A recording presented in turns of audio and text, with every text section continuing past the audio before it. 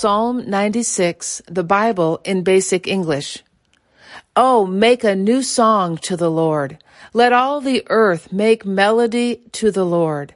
Make songs to the Lord, blessing his name. Give the good news of his salvation day by day. Make clear his glory to the nations and his wonders to all peoples.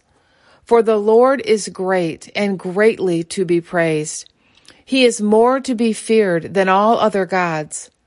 For all the gods of the nations are false gods, but the Lord made the heavens. Honor and glory are before him. Strong and fair is his holy place. Give to the Lord, O you families of the peoples. Give to the Lord glory and strength. Give the Lord the glory of his name. Take with you an offering and come into his house. Oh, give worship to the Lord in holy robes. Be in fear before him, all the earth. Say among the nations, the Lord is king.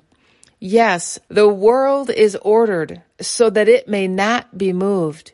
He will be an upright judge of the peoples. Let the heavens have joy and the earth be glad. Let the sea be thundering with all its waters. Let the field be glad and everything which is in it. Yes, let all the trees of the wood be sounding with joy before the Lord. For he is come. He is come to be the judge of the earth. The earth will be judged in righteousness, and the peoples with unchanging faith.